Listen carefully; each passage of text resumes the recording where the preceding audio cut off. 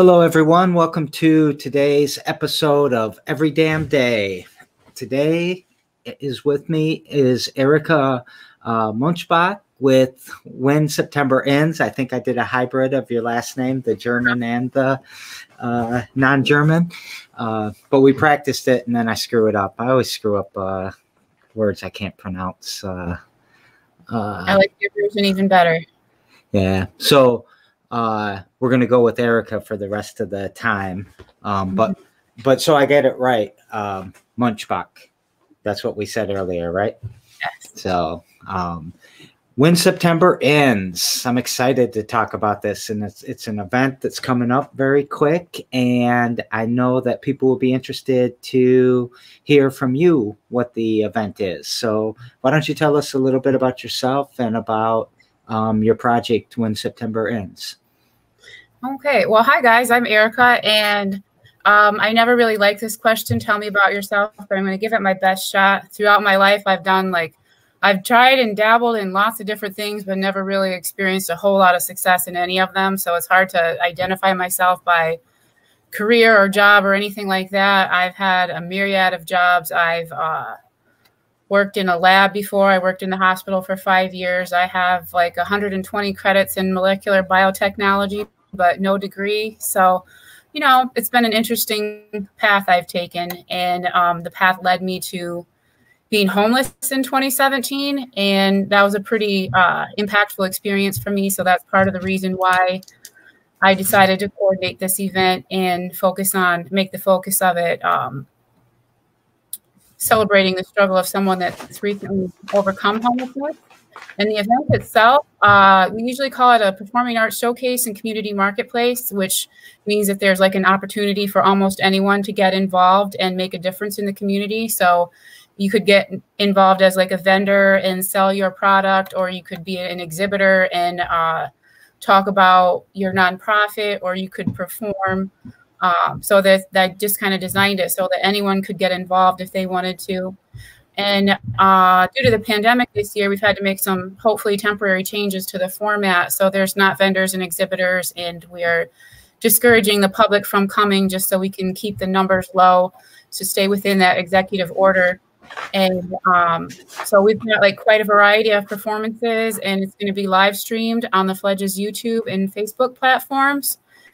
And yeah, it's a wide variety of performers, and a few people that would have normally been vendors are just going to use some like time to talk about their projects. And I'm super stoked about it. And I'm also really stoked to be here with you, Jerry. Yeah. All right. Well, I got a bunch of questions to ask you about what you just said. So First of all, do you kind of consider yourself a homeless advocate or a just housed advocate? Is it all the same space? I haven't exactly determined my title yet. It's going to be a lot broader than homeless advocate, but that's definitely going to play a huge part in it. Like I consider myself, I think I need to work on the wording, but like an ambassador for broken people and disadvantaged community members. So I need to work on the exact terminology, but definitely being homeless plays into that a big part. So I hope that Go ahead.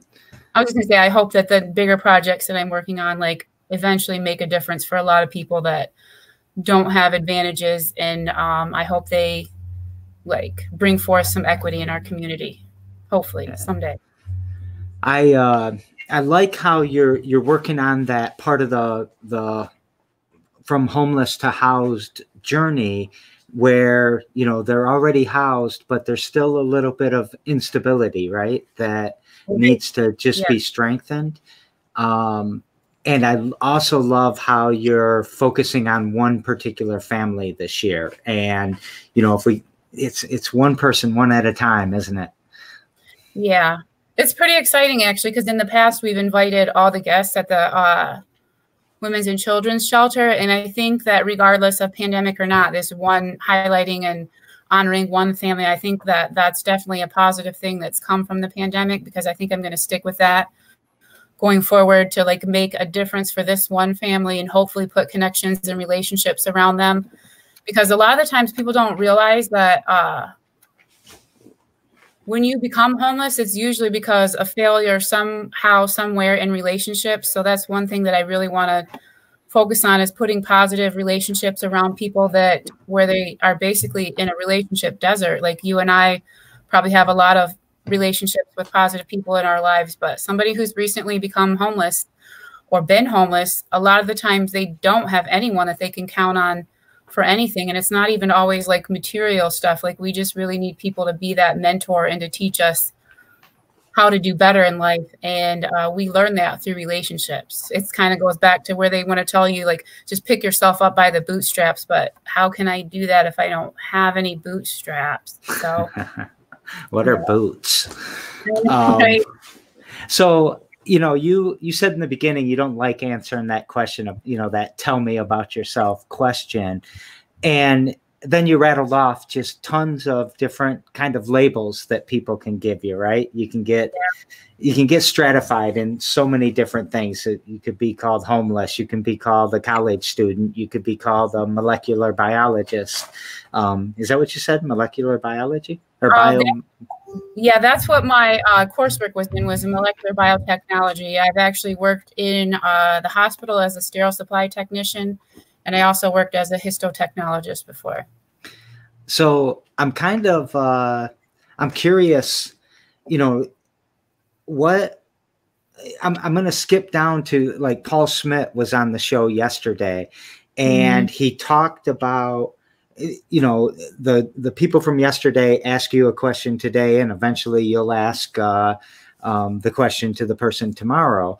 But I want to jump to his question right now. He asked, you know, why this for you? Why are you intersecting with helping homeless people or helping whomever? And on the surface, because I don't want you to get this easy answer, on the surface, it's because you were homeless, but you could be molecular biologists and you could do all these other things. What brings you here? Where's that passion come from? Well, to be very honest with you, the passion comes from my faith. And also, like, I feel like God gave me a vision several years ago of the sort of difference he wanted me to make in my community. And you're right, I could probably do that and be a lot better off, like, financially.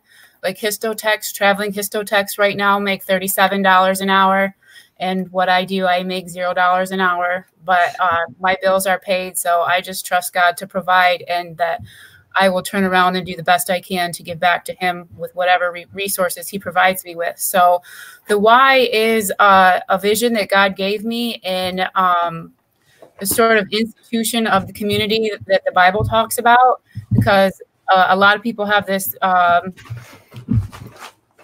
well, the Christians, they do it themselves. Like, they're not always nice people, and they're not always as helpful as, like, really the Bible tells them to be. So I'm trying to bring forth the community that the Bible talks about. And that's always, like, going to involve authenticity and vulnerability. So that's a big component of the event and storytelling.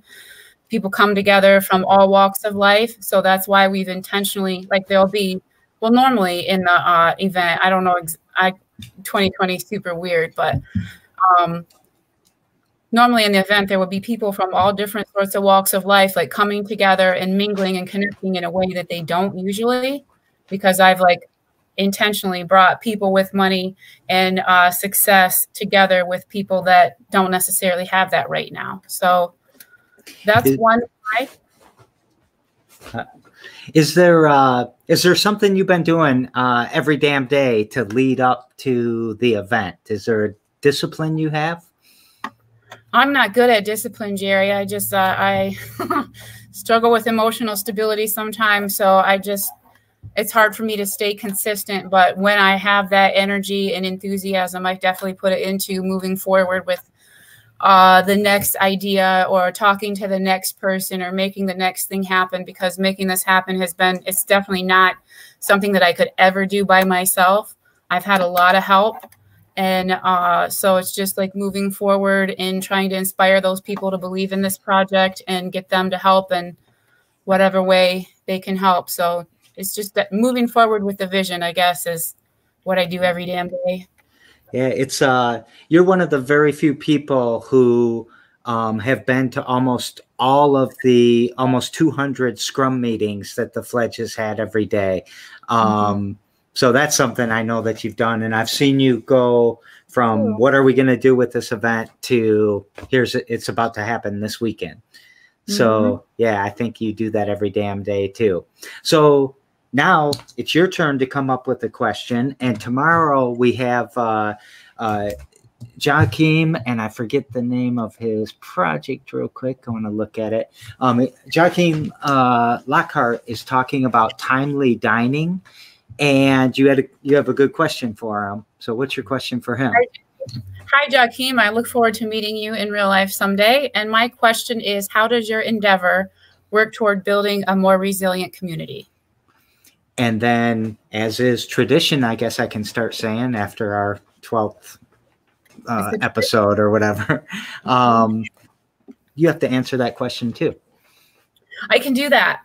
So with when September ends and the bigger projects that I'm working on, which I'm calling Jubilee for now,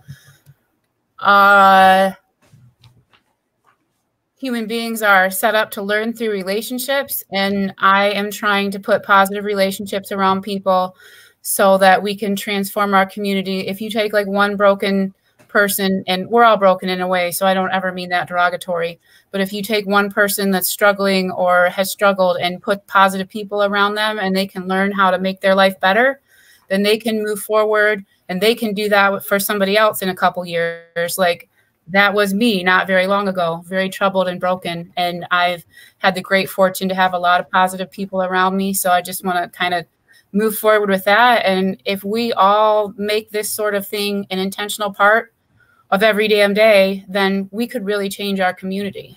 So that's how I'm trying to work towards building a more resilient community.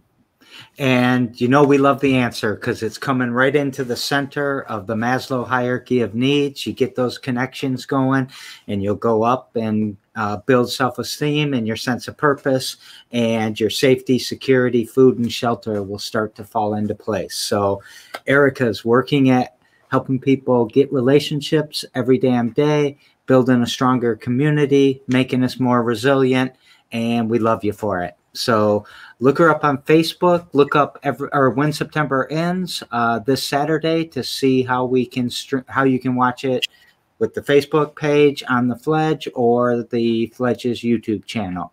So when September ends this Saturday, every damn day at 2. Thank you everyone for watching. We'll see you tomorrow. Thank you, Erica. You're welcome. Bye-bye.